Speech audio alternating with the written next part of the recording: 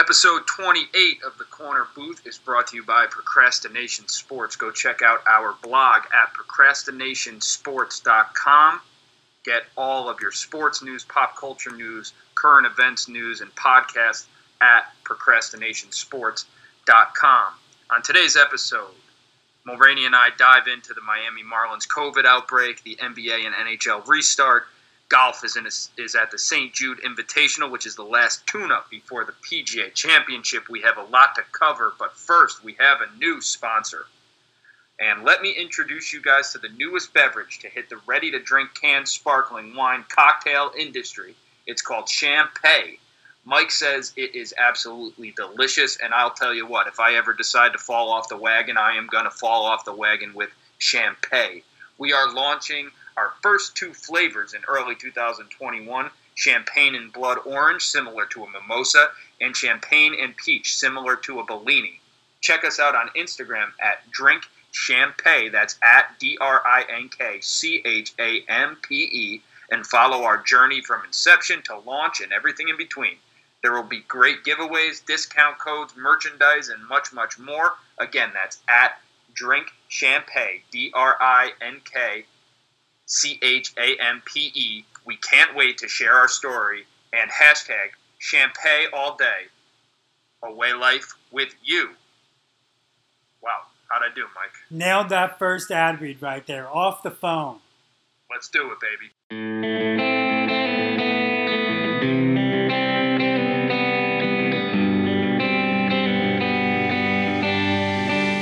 We are back, another episode of The Corner Booth. Mulroney and I here, episode 28. Shout out to our new sponsor, Champagne. Mike says it's absolutely delicious, right, Mike? You've given it a try so far? Absolutely. We try all of our products here. Mike's a big fan of it, so there you go. And if anybody knows what they like to drink, it would be Mike, so get out there and give it a try. Champagne all day, everybody. All right, here we go. We got a big week of sports, Mike. First time in a long time. We are gearing up for a lot of things, and just like 2020 has done to us the entire time, they've pissed down our faces. And just when baseball gets going, there is a COVID outbreak. The Miami Marlins had about 14 people, players and personnel, I think it's up to 18 maybe now, test positive for COVID-19. So the Marlins have shut down operations. But let's talk about how bad Rob Manfred is at his job yet again, the lack of protocol for if this were to happen, and why baseball didn't adopt the bubble system that seems to be what every other league is doing. Go ahead. I'll let you start, and I'll chime in after. So one of the things that have come out in recent days is that of the 100-plus COVID regulations that Major League Baseball and the Players Union kind of agreed to and put together, not one of these over 100 regulations deal with multiple outbreaks within a single team. So basically the Marlins and Don Mattingly voted on whether or not to play the game against the Phillies before the shutdown because they knew of the positive cases before the league. So they voted on to play, which seems like a massive mistake and a massive oversight by the players and the commissioner here. The Phillies and Yankees game was canceled over the weekend. The Marlins now have all games canceled through Sunday, which would be about a week since the positive tests. We know typically with the virus it's 5 to 7 days to show symptoms. So by then we'll have a clearer idea of who has to sit out and who doesn't. Rosters are 60 people this year, so they do have the ability to pull up minor leaguers. It was said that the Marlins are kicking tires on players who are major league caliber, who might not be on a roster. Your Matt Harveys, your Bartolo Colons, your Yasiel Puigs, those kind of guys who might be available. Not Harvey now because he signed with the Royals this afternoon, but the Marlins might have to fill out a replacement Shane Falco kind of roster for a week or two. They were 2-1 and beat up on the Phillies before they came out there. They were your first place in the National League East team before they dropped down for the virus. But we'll see what happens. I mean, it's a glaring oversight with Manfred, who again seems to have grossly mishandled yet another test of his commissionership. But we'll see what comes out of this. The Marlins are done till Sunday. So I think there's a lot to unfold here. And you made a lot of good points, and I think you brought up everything we need to discuss. First off, let's talk the less serious stuff, which is their roster and how it's made up. Do you think this is going to sound stupid because it's only 3 games into the season? But do you think if the Marlins are 0-3 or 1-2, they even are kicking the tires about signing MLB-ready players? I think by starting 2-1 and beating a team like they did in the Phillies, who people think are going to be pretty good, in such a shortened season, I feel like everybody thinks they have a chance. And maybe the Marlins are saying to themselves, let's go get some guys that are ready to perform and maybe we can shock the world type of situation. I think that has to be going on with a lot of teams because it's such a short season. I think my Dodgers let the Giants crawl back into that, right? The Dodgers annihilate the Giants' first 2 games, 2-0. Then you lose 2, and the Giants are all of a sudden back into it and feeling confident. I think that's what's happening with the Marlins. So that's kind of where do they go there. If I was the Marlins, look, all the stats show that this virus affects the elderly people extremely bad, right? It can kill them. But everybody who was in shape with underlying conditions, not even in shape, healthy without any underlying conditions, you usually bounce back pretty quickly. If I were the Marlins, I would try to get through the next few games against some teams with the people you have on your roster. Yeah, it won't be pretty, but try to just keep your head above water, right? It's baseball. Anything can happen. Keep your head above water. Hopefully get a couple decent pitching performances, and then maybe go with this young team that has a good vibe going that Mattingly said even in spring training he thought was going to surprise some people with the way they competed. And you and I even said on our preview show that we don't think the Marlins are going to be as bad as they once were. So, I don't know. That's kind of the less serious nature of this conversation. But let's just talk about how dumb the Marlins in Major League Baseball are, right? Well, first off, it's really on Major League Baseball. Major League Baseball does not have any type of protocol if this were to happen.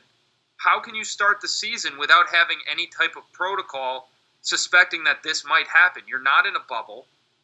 The virus is still spreading pretty rapidly throughout the country, and you have zero protocol as to what happens if a team gets an outbreak? They had nothing. Manfred goes on last night with Verducci on MLB Network. Verducci asked him point blank, like the first question, I just turned it on, and Verducci goes, you thought this might happen, what is the plan moving forward now? And Manfred goes, well, we're going to have to see what the testing does in the next few days. What? What does that mean? You don't have any type of plan moving forward if this were to happen? And we were talking about this before we started rolling. The Marlins had no idea either. They get no word from MLB what to do, so they vote in the clubhouse before the last game with the Phillies whether or not they should play. They vote they should play, but by doing that, everything was already infected. Everything is grossly contaminated in the Phillies clubhouse, most likely. Yeah. So what is your take on that? That there's no protocol and that the Marlins just say, hey, screw it, we'll vote. These guys are going to want to play, right? They are not probably taking this virus that seriously. They all think they're invincible. They're major league athletes with egos. They say, let's go out and play. No big deal. What's your take on that? It's insane to me, and I've brought this up on a couple of podcasts here with you when they were talking about all of the different ways Major League Baseball could come back but didn't come back. Rob Manfred is the worst person at his job, and his colleagues are Gary Bettman and Roger Goodell. Like, that's insane. Gary Bettman had 4 labor stoppages, and that guy figured out 2 bubbles with players from across the world, players with visa restrictions, players from foreign countries, from Russia to the former Soviet bloc to the United States. He got everybody to play in 2 spots in Canada and not leave. Not to mention, they're saying that the bubble system that the NHL has in place is just as good as the bubble in place with the NBA. Yeah, but instead, Rob Manfred, for some reason, wants us to watch our favorite teams play in front of empty stadiums. There's no home field advantage. Rob Manfred started a season without the Toronto Blue Jays having a place to play. How does Rob Manfred not let a team that might be in the playoff hunt, certainly now, with his stupid expanded playoffs where everybody's going to make it this year, but How do the Blue Jays, a young, exciting team, not have a place to play? There's Yep. so much of this that Rob Manfred just screwed up at such a seismic level. We talked about it on the podcast, you and I wrote about it in my last blog that I did. They had an opportunity to have one bubble in Arizona, one bubble in Florida, or one giant bubble in Arizona. Yeah. This was at the time when they couldn't get a deal done with the Players Union, when they were talking about still having a 100-game season, which would have felt a hell of a lot more normal, like a regular baseball season. Yeah. Instead, they missed that opportunity. And then he decides to not go with the bubble. And I wrote this, and I think it's prevalent now. Guys like you and me were so excited that baseball was coming back that we didn't ask that question. Why have that? We actually did. We asked, why aren't they doing the bubble? But we weren't focused on it. Why isn't the bubble happening? We were excited to have baseball back. The fact that he overlooked that as the commissioner of baseball and did not go with the bubble system, and now, you know, guys like us who are bloggers and podcasters even ask the question, isn't it going to be weird for all these guys to be traveling? Yeah. You're telling me that Major League Baseball didn't ask that question? I'm not surprised there's an outbreak. I don't think this is the last outbreak. I don't think they're going to finish the season. And I think it's all because they didn't go with the bubble system that everyone, whatever, you know, this whole COVID situation is serious, but it is becoming more media centered and more politicized every single day, which is frustrating in and of itself. But regardless of wherever you are on this issue, everyone agrees that the bubble is the way to stay the most safe, I would believe. Yeah. And the fact that baseball didn't take the advice of the people who seem to know and go with the bubble, and now has all these guys traveling all over the place, it's asinine to me. It makes no sense. You even think, with the way they set up the divisions, people initially thought it was good to only play teams in your respective divisions on either side of the American or National League. But when you sit down and think about it beyond the excitement of baseball coming back, you're taking a team like the Seattle Mariners, Seattle, an original hotspot of the virus, now is leaving and going to play all of the California teams. California is overrun with the virus now. They're going to Arizona, which is having a virus spike, to play the Diamondbacks. And they're going to Colorado, which has handled the virus as well, probably better than any of the other southwestern states. So you're going to the Mets after finding out the news with the Marlins. When they left Citi Field to go play the Red Sox this week, they canceled their flight and took a 6-hour bus ride. So these teams now, if they're close enough, or foregoing flying and taking the bus, because Manfred had no idea that something like this could happen.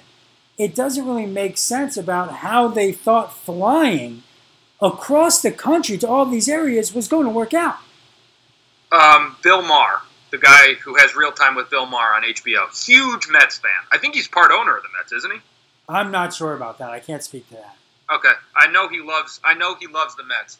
He's always there. He made a great point. He sent out a tweet or something. I saw it, and he said, "It makes no sense that baseball thought they could pack a bunch of people into an aluminum can and fly them all over the place and not get anyone infected.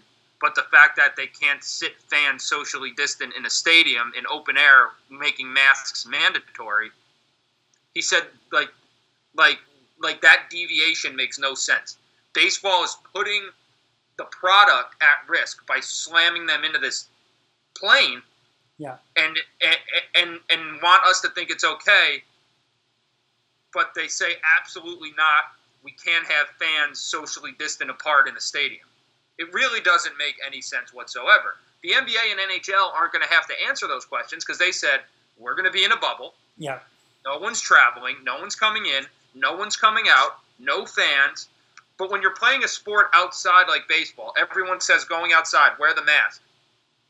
But now you're making these guys travel all over the place, which is pretty much a no-go throughout the entire country for regular citizens. But because they're pro athletes, you think it's okay to travel all over the place? Yeah. It makes no sense to me. It makes absolutely no sense. They, last night, or by the time this is posted tomorrow morning, be Monday night, the Mets-Red Sox were the national game of the week last night. Yep. ESPN brought on their Korean baseball analyst or insider now because they have an agreement with the KBO to broadcast their games in the early morning hours during quarantine. And they basically said that the fans are back, and what happens there is when the ushers see you with your mask down and you're not and there's no food in the stands now because they don't want people congregating in areas. But if your mask is down or off, the usher basically tells you, mask on or get out. Yeah. So, I'm not sure why there's not a third capacity kind of thing here for baseball. I understand with a lot of these states, there's state ordinances now where you can't have groups beyond a certain size. Certain states, they're still allowing it, or it's up to the county. So it might be. Well, I think, we are taking jumps on our platform. Since sports have come back, we've seen our numbers jump crazy.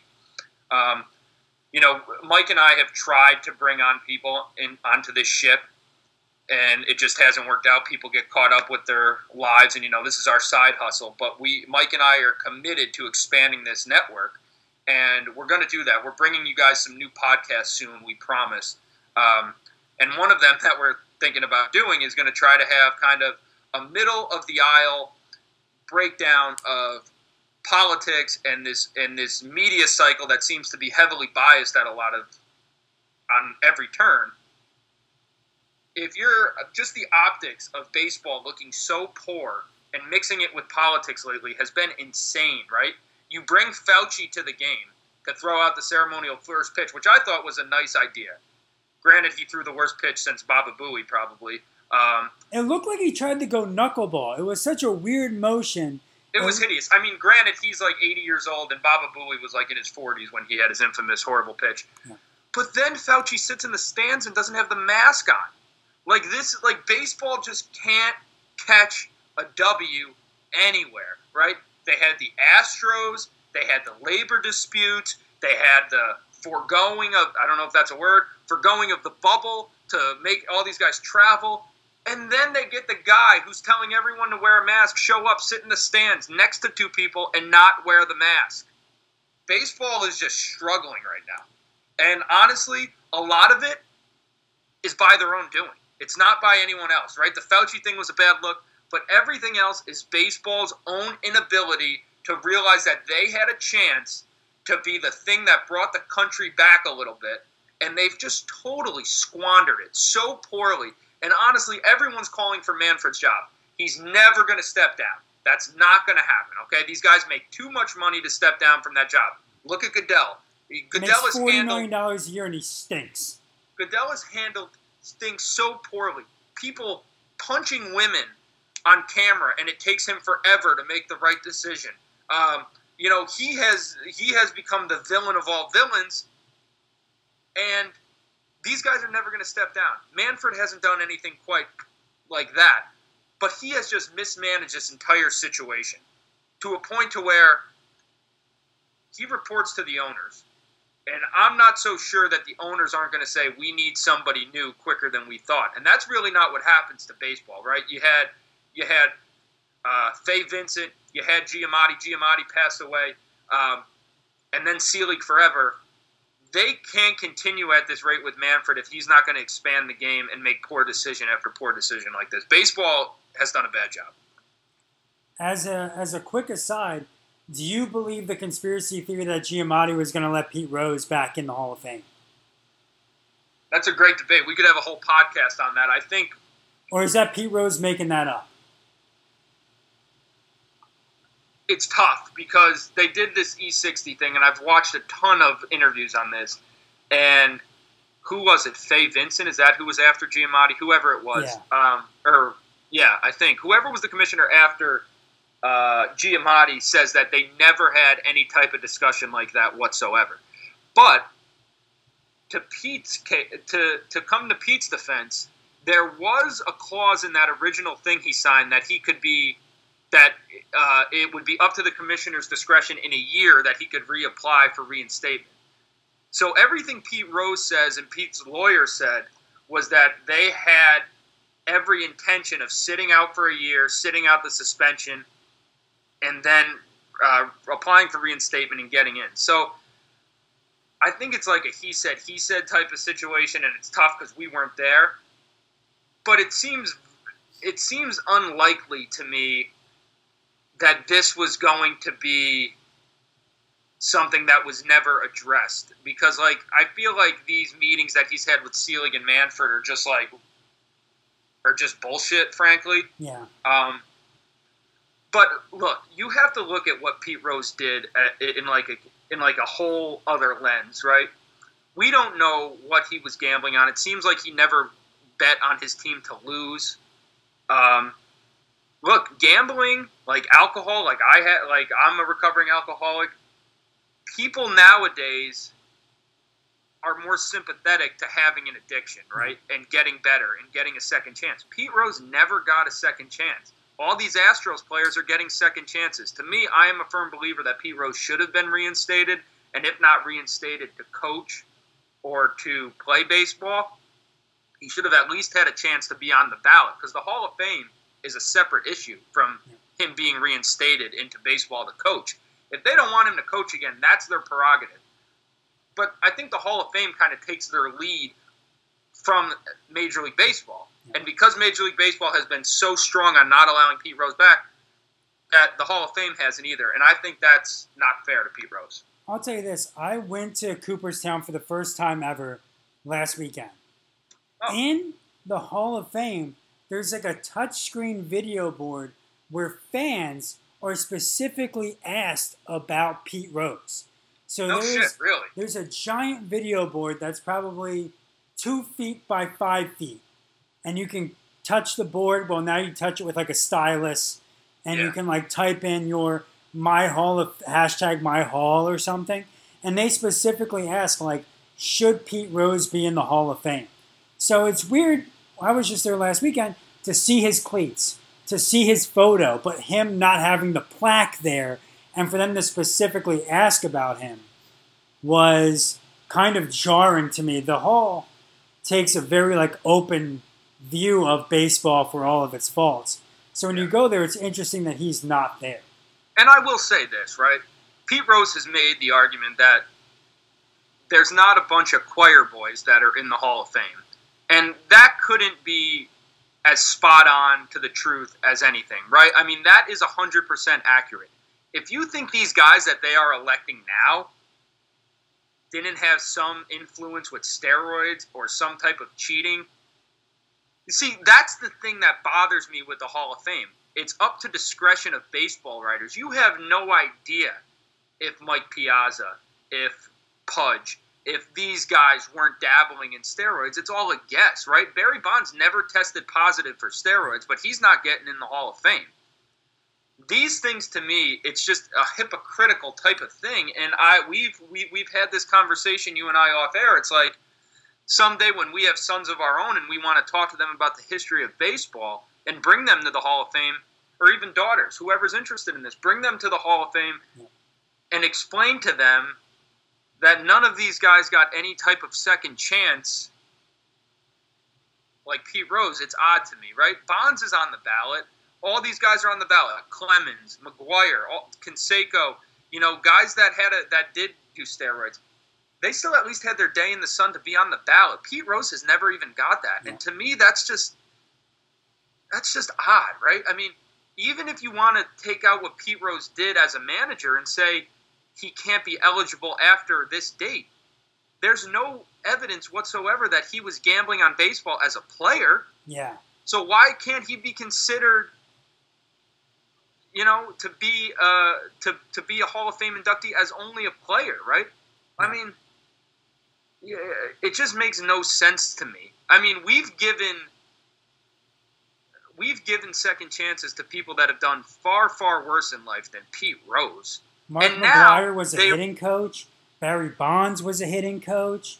No one's touched Sammy Sosa in years, but a lot of those guys came back and were welcomed back into the league. It was a news story for 2 days when McGuire came back. It was a news story for 0 days because Bonds was a hitting coach on the Marlins, and they won 12 games that year. And baseball uses the shit out of Pete Rose. They brought him on the field for the All-Century team. The Reds have given him a statue, have retired his number, brought the Big Red Machine back, did a Pete Rose bobblehead day. He's allowed to go on the field for those things and sell out crowds for the shit pie Reds who have been brutal for 10 years. But now he has no chance of being in the Hall of Fame. I hope someday we live to see his name on the ballot because I think he deserves it. I'm a big proponent of the belief that the year after he passes away, they're going to put him in. Which is a complete joke, honestly. Yeah. Let's do another ad read. Mike, I just messaged you the Quite on Cue ad read. I am going to run to the restroom, hit the people with the Quite on Cue ad read, and I will be right back. Okay. All right, ladies and gentlemen, this is my first ad read. Let's do it. Quite on Cue is a Twitch affiliate streamer who focuses on role-playing and shooter games. If you're interested in a fun streamer who engages with great storylines and adds a competitive angle, Quite on Cue is the streamer for you. Consider giving his stream a follow or subscribing for an ad-free premium experience. You can find Q's stream at twitch.tv/QuiteOnCue and follow him on YouTube and all socials at QuiteOnCue. That's quite like right on cue. Socials are Quite on Cue, all one word. Beautiful. So he's out there playing Red Dead Redemption. If that's something you're interested in, I've never heard of it before because I'm not a video game guy. During quarantine, I've been playing Madden, the 25th anniversary, which is the 2013 season.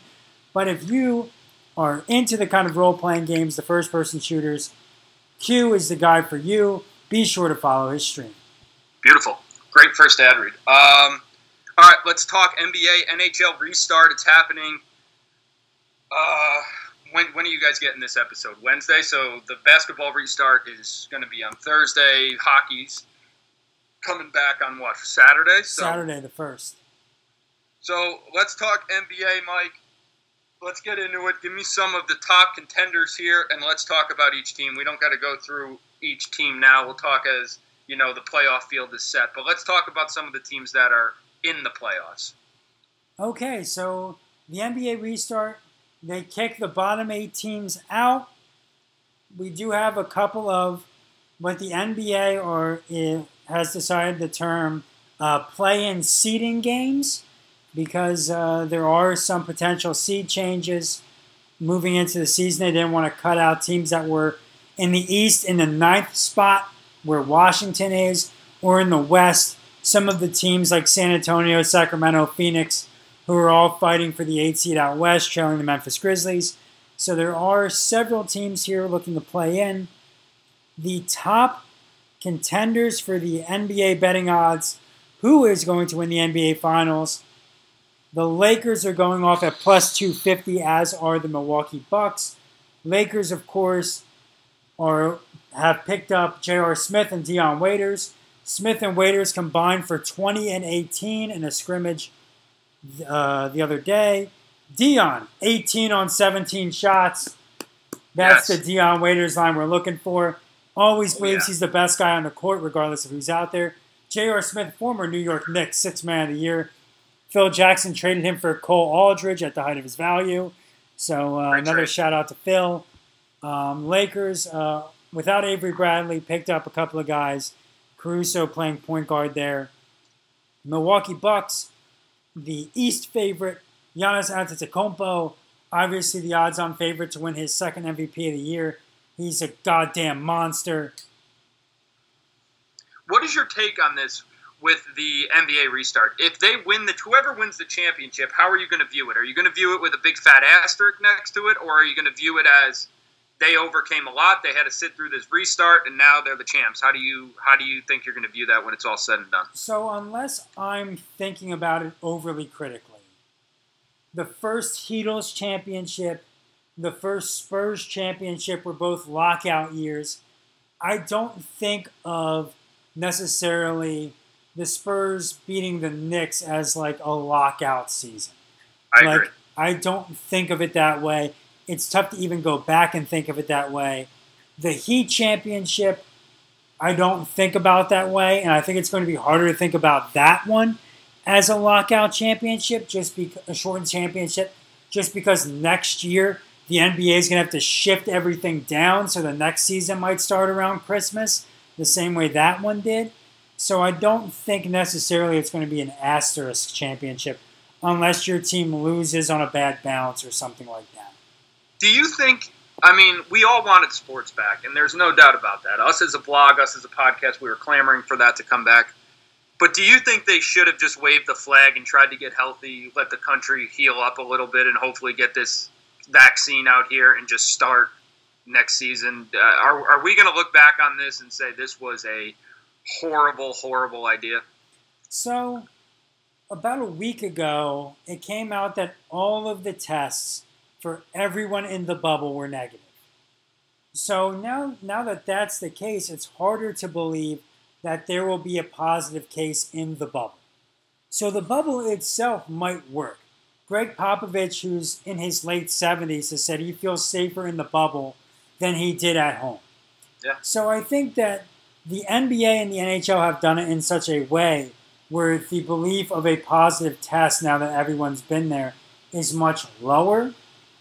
I feel like the NBA got through 70-plus games in their season, so they needed the crown of champion.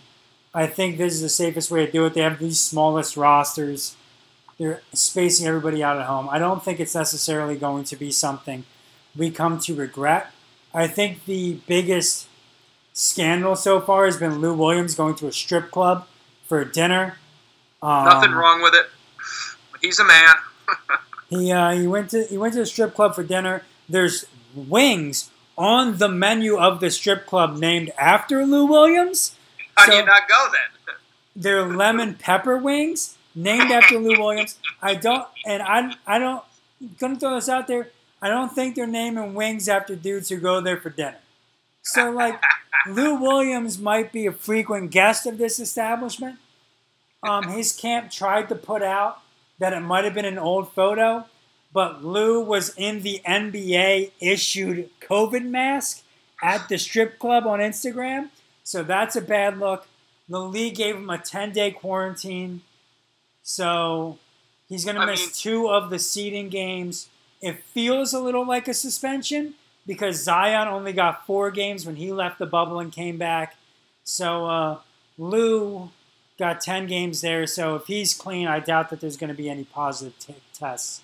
I have to bring my wife to the strip club now because for years I've been saying how good the food is. So now when we go and the food's atrocious, she's going to be like, "Oh, you think this is good?" And you just got to play that role. So Lou Williams, shout out to him. I think he's been, that's been the excuse for generations. I will read this. So the NBA bubble is occurring in Disney World. Okay. While we're in a sports complex. Yeah. I'm a huge Disney guy, and I have a firsthand account from somebody. We won't say his name. It's nobody I know, but it's been posted all over the Disney blogs. He says he just left Disney World, and he says this. He says, "I'd recommend Walt Disney World as an experience for everyone this year, including to those who have never been or never cared to go. It may not be the same experience some have seen time and again, but I'll say this. You'd be hard-pressed not to feel some of the magic again." And let's see what else he says. He says it's a special experience. It's a utopia and a safe version of today's society, and he can't imagine anything else being this safe or having someone create such a safe, welcoming, and enjoyable experience. So I think that says a lot, right? Even these amusement parks, Walt Disney World, Universal Studios, have opened up for weeks now, and there has not been one iota of a giant flare-up or the pandemic increasing in these areas because I think places with this much money that have the opportunity to create safety measures, this is where it works. And this is why the NBA is so ahead of its time, right? The players, I think, are the most culturally aware and smart group of players in any of the 4 major sports. I think they have the best commissioner. And I think what they've done in Disney World, the happiest place on earth, the safest place on earth, is the smartest thing they could have done. And I think it just speaks to how good the NBA has become in our lifetime, and what they're doing right now makes so much sense. And I think it's a perfect place for them to try to restart this season. So the odds here to win the Eastern Conference Finals, Bucks are the favorite at -167. Then it goes to Raptors, Celtics, and Sixers. Raptors at +700. C's and Sixers both at +800. The Heat are the +1,000 variety. There, I'm surprised to see the Raptors so high. They play very good basketball. They lost Kawhi Leonard. They still have a chance to make some noise there. That's going to be an interesting thing to watch.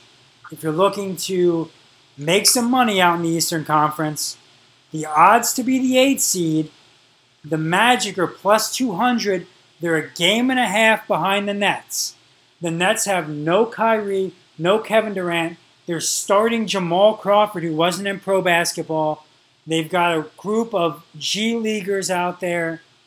No Dinwiddie, no DeAndre Jordan. So if you're looking to get a cheap bet here, Magic +200 to catch the Brooklyn Nets to be the 8. I like that a lot. I would take that right now. I think the Nets might lose every game in the restart. I don't think they're going to be good at all. Yeah. They also have a new coach, too. Remember that. Yes, because they fired Kenny Atkinson because Kyrie Irving didn't like him. Exactly. So let's talk about coaches, too. I mean, I think everyone knows, the teams to beat, right? You got the Lakers.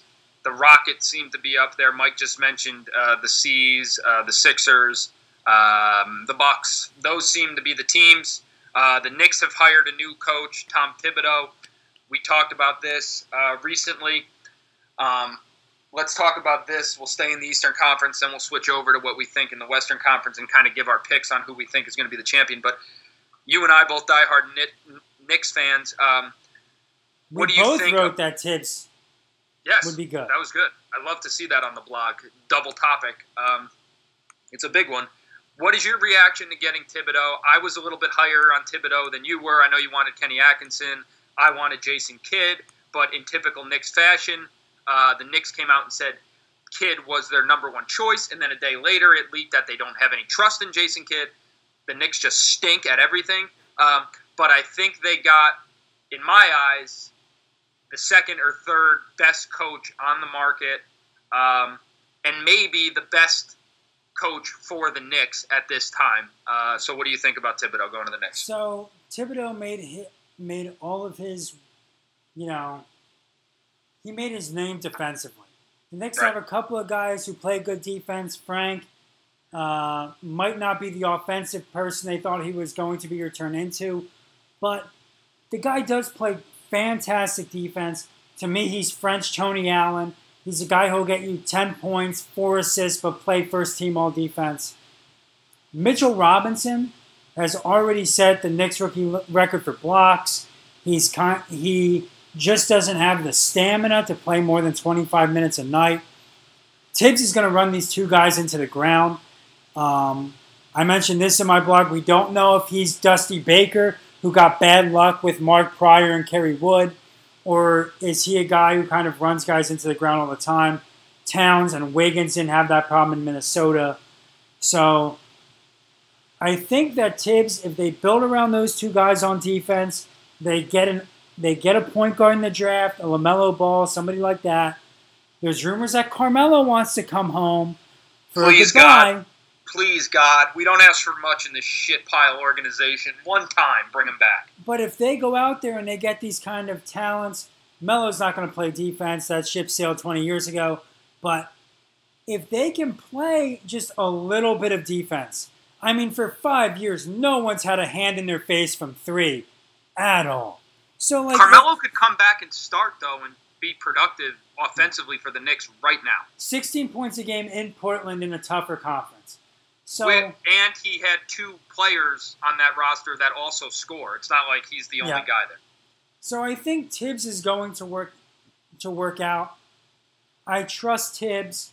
He wasn't my first pick. I like what Atkinson did with Brooklyn a little more, but he's the defensive guy. They got defensive guys there. I'm interested to see how Leon Rose is going to build a roster around them, but I think it's going to be a perfectly fine fit.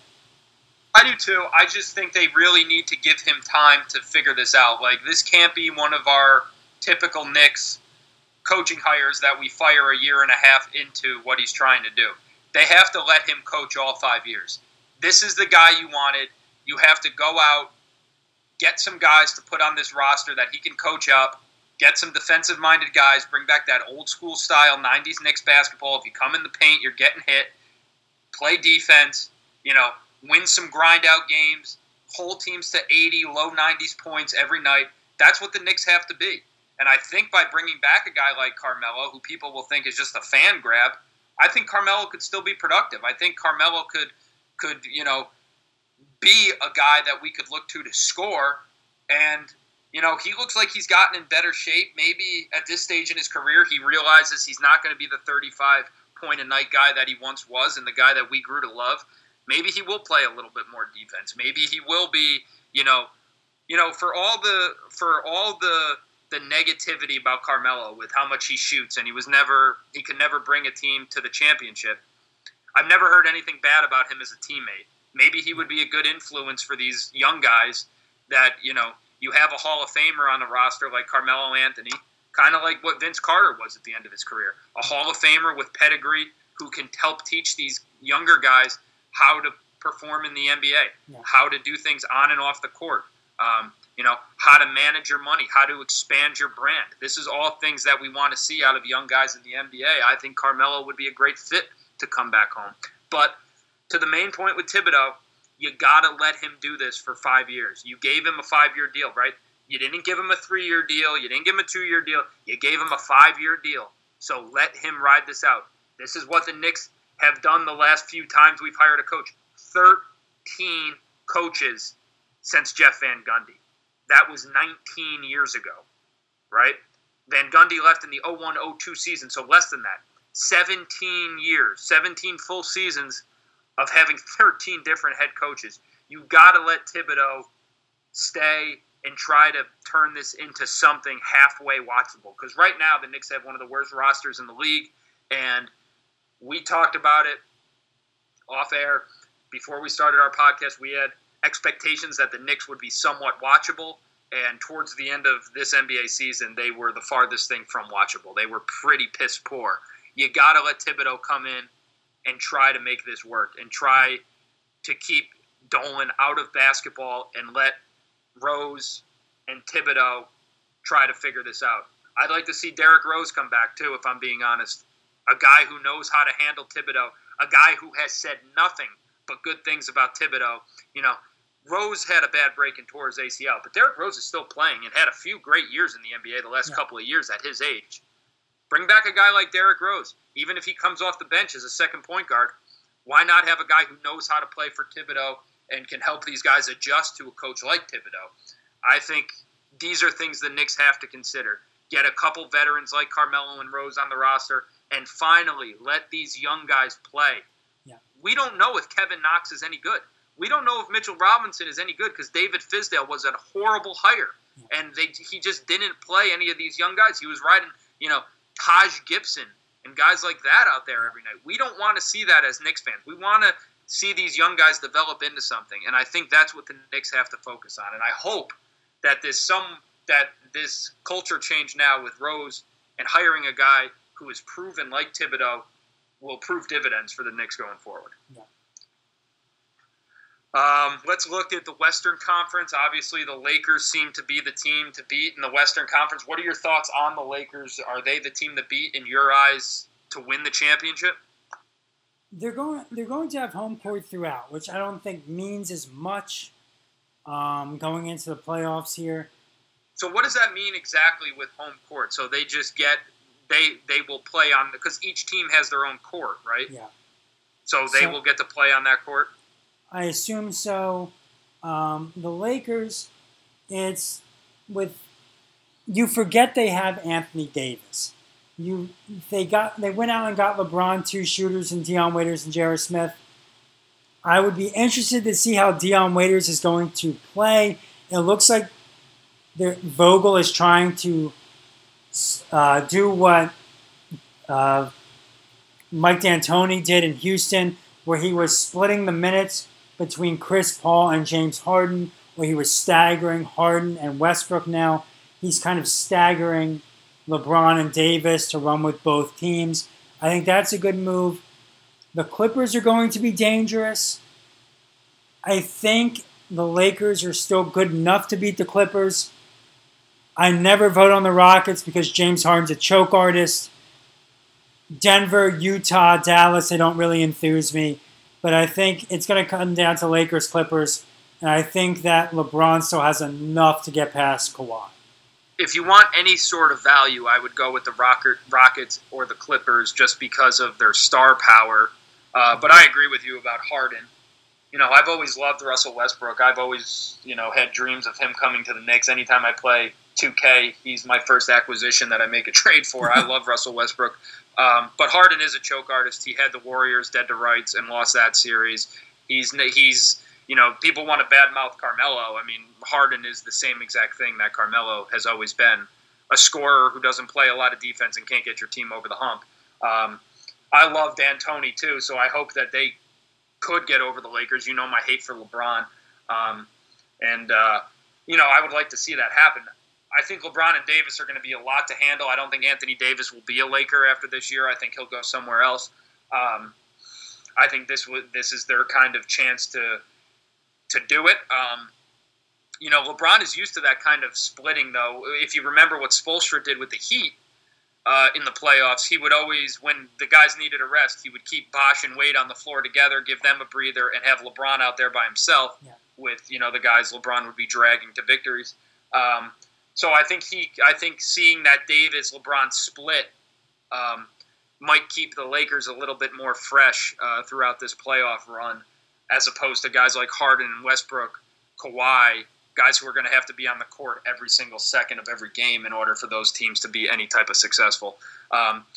If I had to make a pick right now, I like what the Clippers are doing a lot. I like Doc Rivers. I think he's a better coach than Frank Vogel, even though I do think Frank Vogel is underrated. I mean, he had those Pacers teams at a pretty high level with guys who have, other than Paul George, have turned out to really not amount to much after he left.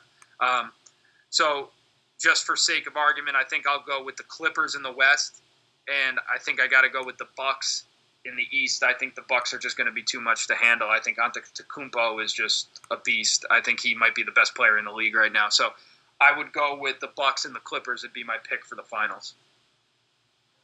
And if you're looking for value in the East, I guess I would take the Celtics because I like Brad Stevens. I don't trust the Sixers. I think they need a new coach there for that team. But I would go Celtics as a value pick, and I would go Rockets as a value pick from a gambling perspective. Yeah, if I believe the two favorites are going to get through. You're not going to make any money on Milwaukee just because they're such a favorite in the East. They're the only team that's getting minus odds. Right. So if I had to look at one, I would take Philadelphia plus 800. Ben Simmons shoots threes now because there's no fans. He went to a sports psychologist because he was scared to shoot. Big proponents of men's mental health here on the podcast. Ben Simmons, plus 800, the Sixers. Embiid may or may not be in shape. That's not really his vibe. He's not a cardio guy. I vibe with that.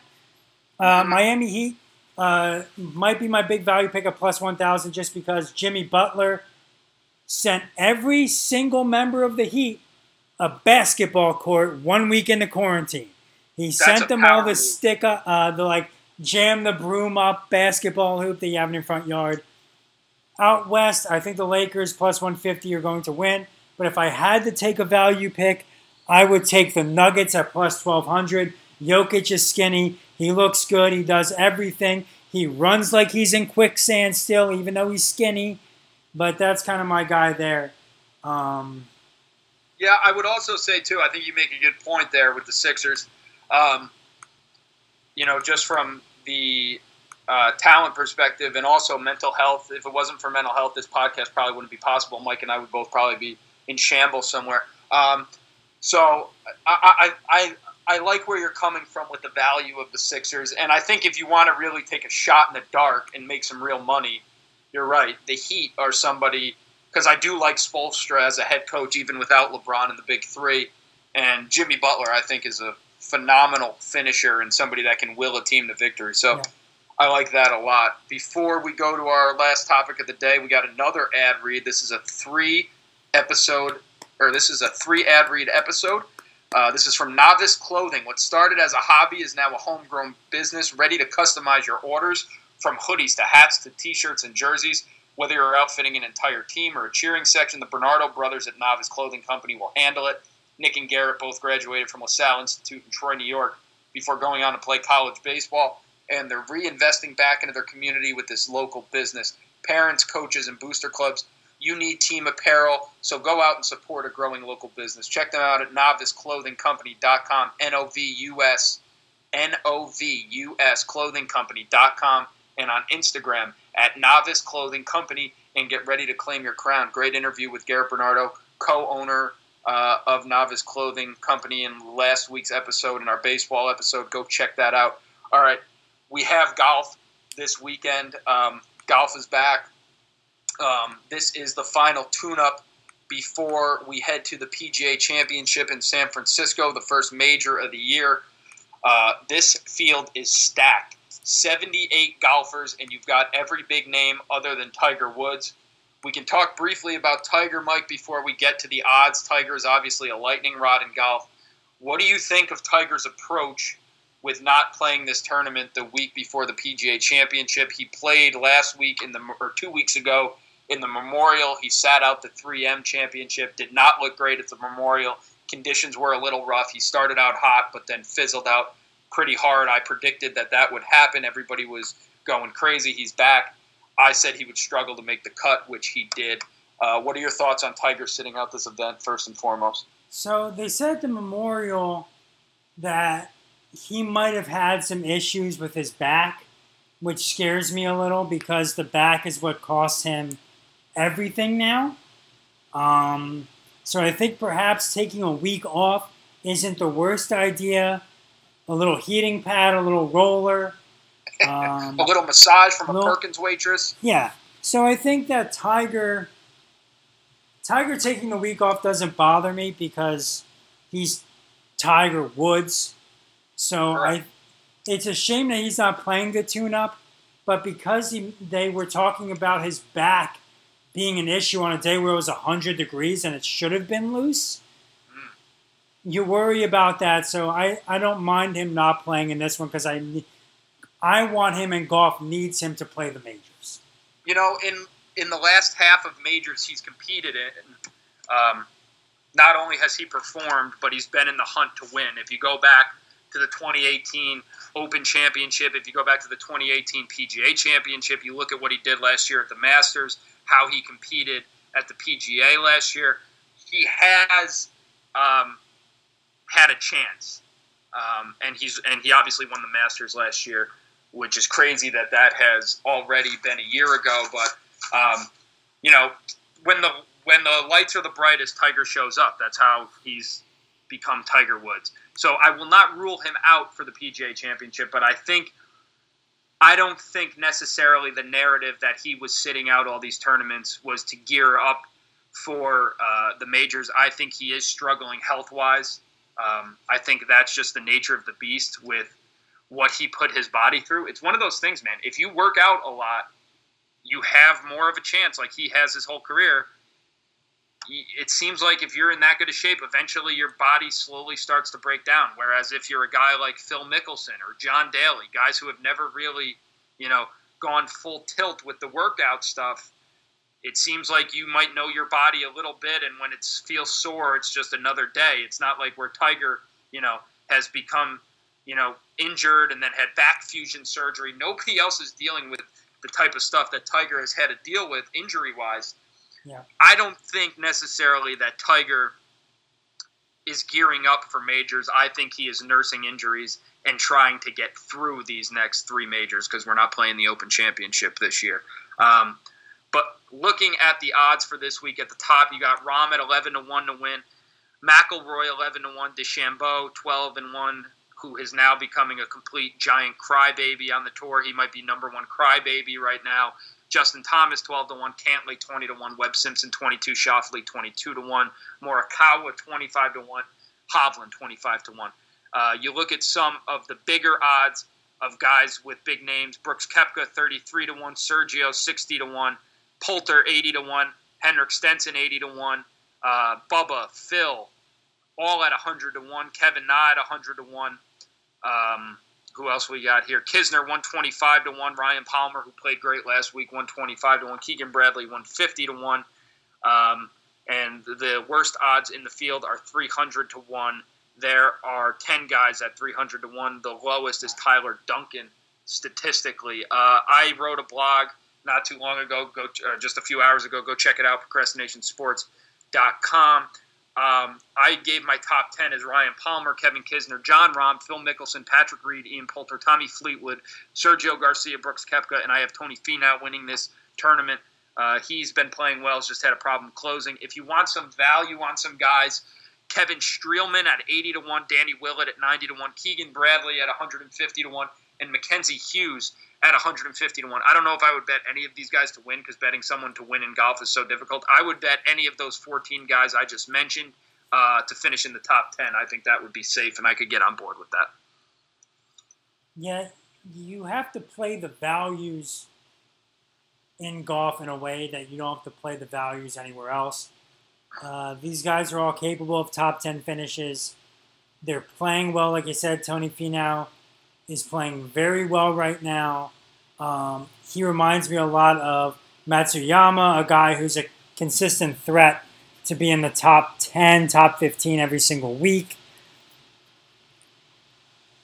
I think Bryson DeChambeau crushing the ball, but complaining to every tour official in America.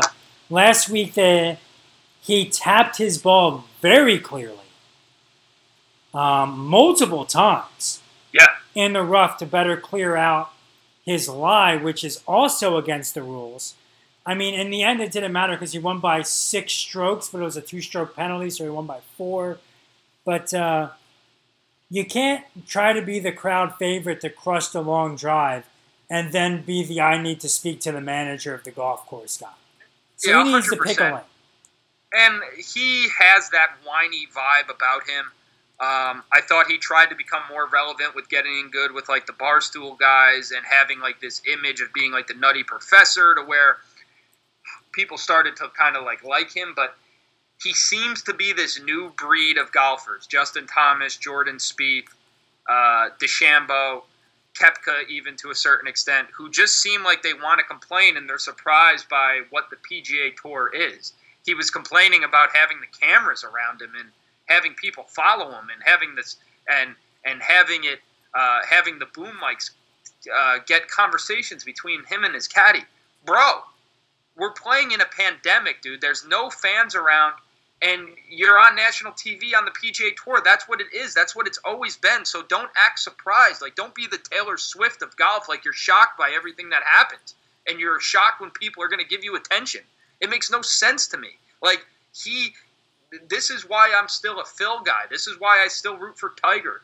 This is why these older guys who seem just more in tune with what this is, as opposed to these young guys who just feel the need to whine, or Brooks Koepka saying that, he doesn't really like golf. Like, it's just stuff like that that makes people unlikable, and that's the reason why I love Rory McIlroy as one of, if you want to consider him one of these young guys, which he's really not anymore. But Rory seems to understand what this is, right? I think these guys that grew up on country clubs who, had all this, this hype about them coming onto the PGA Tour, and then to be surprised as to what it is just very odd to me.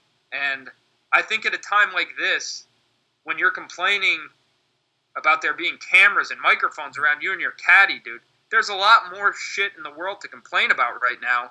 And the fact that you're complaining about being on national TV making millions of dollars to play golf really doesn't resonate with Joe Q. Citizen who's working 9 to 5 watching golf as a release. Like, I get it. You want to win. I know you want to compete. You're putting in all this work, bulking up, doing all this weird stuff that you think is giving you an edge.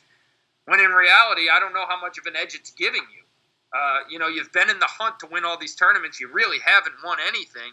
I think you need to figure it out a little bit more before you start going out here and complaining about stupid things that make people just make fun of you, basically, now. Now you've become the butt of the joke. Now you've become, the 2020 version of Patrick Reed. Also, just touch on this, golf blew this again last weekend. They were the only thing on TV outside of pro baseball that could have been on all day, because baseball, for some reason, they're still playing games at 4 and 7. They don't get it either. They're not playing all day. People are home still from the pandemic, or they're on staggered schedules. They should be playing baseball games 1, 4, 7, 10 national TV every day. Golf blew this. We're watching on the CBS app Thursday morning or Friday morning. So DeChambeau and these guys are complaining about what amounts to 3 hours of footage. Right. So, it's not like they're up their ass Thursday and Friday, because the coverage doesn't start till 2 o'clock in the afternoon. Exactly. You teed off at 8:37. Your whole round's done by the time the footage starts. They were cutting to the leaders on the back 9. Yeah. You're right. It's and NBC, don't get me started with, or CBS. NBC, at least you can get some coverage on the Golf Channel earlier. CBS still has not figured it out in 2020 that we are not paying for CBS All Access, or whatever the hell that is, to watch golf on Thursday and Friday. Yeah. Yes, we're desperate for sports, but we're not desperate to pay you guys $100 to get CBS All Access and then go shell out another $100 to get NBC it, or whatever the hell that is. No one is paying for that, guys. Put golf on TV and watch your ratings go through the roof. Make your sponsors happy. You put it on TV so we can watch it. That's the problem. If nobody's interested. I would have watched the 3M Championship if they put it on at a reasonable time, instead of putting it on at 3 to 6 on a Saturday and Sunday night when you got 5 bums at the top of the leaderboard, guys that I've never even heard of. It's not moving the needle at all. Put it on earlier when you can watch guys like Phil at least play, even if they're not going to perform well. They're guys we know and guys we want to watch. Yeah. They have not figured it out. Them in baseball, they're just incompetent. Oh, let's talk a little bit about the fan experience with baseball. So I bought MLB TV. I bought it. $60 for the season. 60-game season, you get $60. It's a little bit of a better deal. In a 162-game season, they get me for $190. I get access to all the games. They wanted more if you bought it through your TV provider and put it on the TV, so I did not do that. I ended up getting it on the computer, and I'll stream it through my HDMI cord if I want to put it on the big TV. Way to get around them. Way to beat the system. Well, I'm not paying $100 for 60 games, especially when I'm a Dodger fan and the Dodgers are on national TV 20 times out of these 60 games. Yeah. You know, I buy this so I can watch the Dodgers primarily, and then they don't even make it worth buying. So if you want the single team package, they're charging you $10 less. Why would I spend $10 less to get one team when I can spend $10 more and get the full gamut of games? Yeah. But I will say this. Watching games with cardboard cutouts in the first rows is way more enjoyable than watching a game with nothing in those front rows. Totally agree. The empty seats is distracting and annoying, and the cardboard cutouts, as dumb as I thought it was going to be, makes it more of a visually stimulating experience. Watching a game at Dodger Stadium or Citi Field is far better than watching that game at Nationals Park against, you got a powerhouse like the Yankees up against the defending world champs in an empty stadium, and it is brutal to watch, by the way. Yeah. ESPN still stinks at coverage at covering baseball. Oh, Chipper Jones was awful. Well, you hate Chipper Jones, so we were never going to get any type of kudos from you out of Chipper. But I would say that the entire ESPN coverage is delayed. They can't figure that out. Fox does a phenomenal job.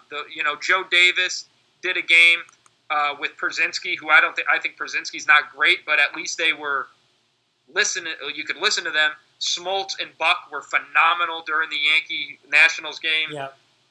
But my God, I like A-Rod, but he comes up with some dumb things to say during that telecast. Like him and Vasgersian, who I mean I like Vasgersian. Thank God they got Mendoza out of the booth. But you got Chipper, you got A-Rod, you got Eduardo Perez, Tim Kirkshin doing it with Carl Ravitch.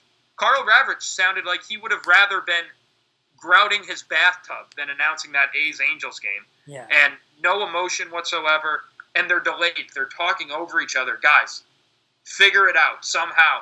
Fox has at least got them in the same studio doing the game. ESPN for the Giants-Dodger game, the second half of that opening doubleheader, they had Ravitch, Perez, and Kirkshin doing it from their house. So the feed was all off. They were talking over each other. It's just brutal. ESPN, somebody needs to figure it out and get that contract away from ESPN. How great would it be? Remember when we were kids, they had MLB on NBC and they would rotate the World Series? I'm not even asking them to rotate the World Series because Buck I like on the World Series. But Sunday night MLB baseball from June to when football starts would be great. Yeah. That would be great. ESPN's worth like $80 billion.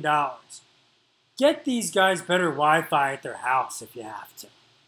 Or hire better announcers to do these games. Yeah. Like, get a real announcer to do these games. The problem is everyone's leaving ESPN and ABC. You know, you got Al Michaels over on NBC. You got Buck at Fox. And we're stuck listening to Vasgersian or Carl Ravitch. I mean, I just think there's other ways to do it. Even if NBC did the whole entire season, even when football starts, which, you know, ESPN gets zero viewership for Sunday Night Baseball once football starts anyway, but put that over on NBC Sports Network Sundays during football, and then put the football game on in regular NBC. But let Al Michaels come back and do baseball and announce NBC baseball from June to August. That would be incredible because ESPN just does a bad job. Even the way it visually looks. When I turn on Fox, it looks like a big game, even if it's a random Saturday afternoon game. It looks big. The announcers feel like it's a big game. When I turn on ESPN, even in the playoffs, when they do playoff games on ESPN, I just don't have the same feeling. The Mets have played twice on ESPN already. Both times, I've muted the TV and listened to the radio broadcast.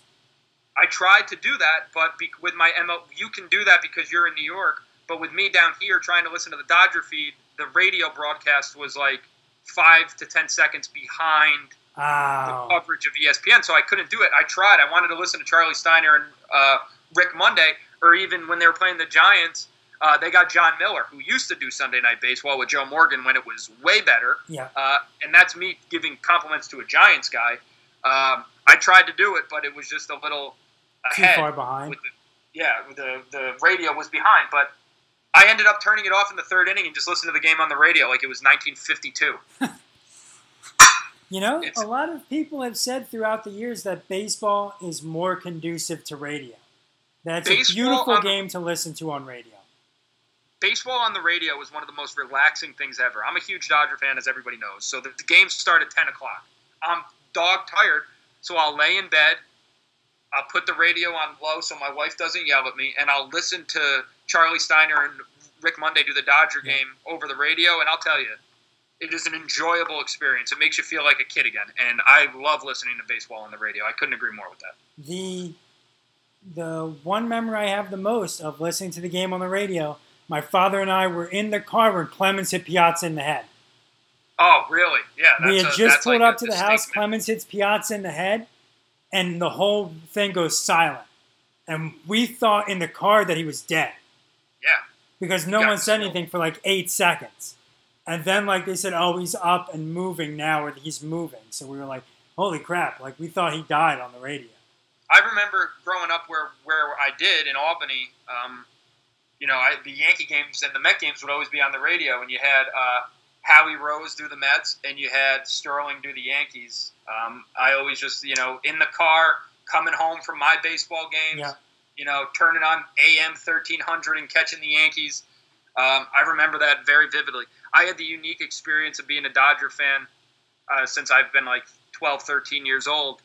And the ability to listen to Vince Scully announce a telecast like it's radio is one of the most unique sports privileges I'll ever have. And I feel bad for kids and people who never got to experience guys like Dick Enberg or Vince Scully or Jack Buck call a baseball game on TV, but give you this intimate experience that makes you feel like you're listening to a radio broadcast. That's what. And the great thing about those guys, Scully worked for the Dodgers, Buck for the Cardinals, Enberg for the Padres, but they all had that national baseball experience where they would do big games, playoff games. And I mean, Vince Scully has his name and microphone retired up on the raft, up in the facade of Dodger Stadium.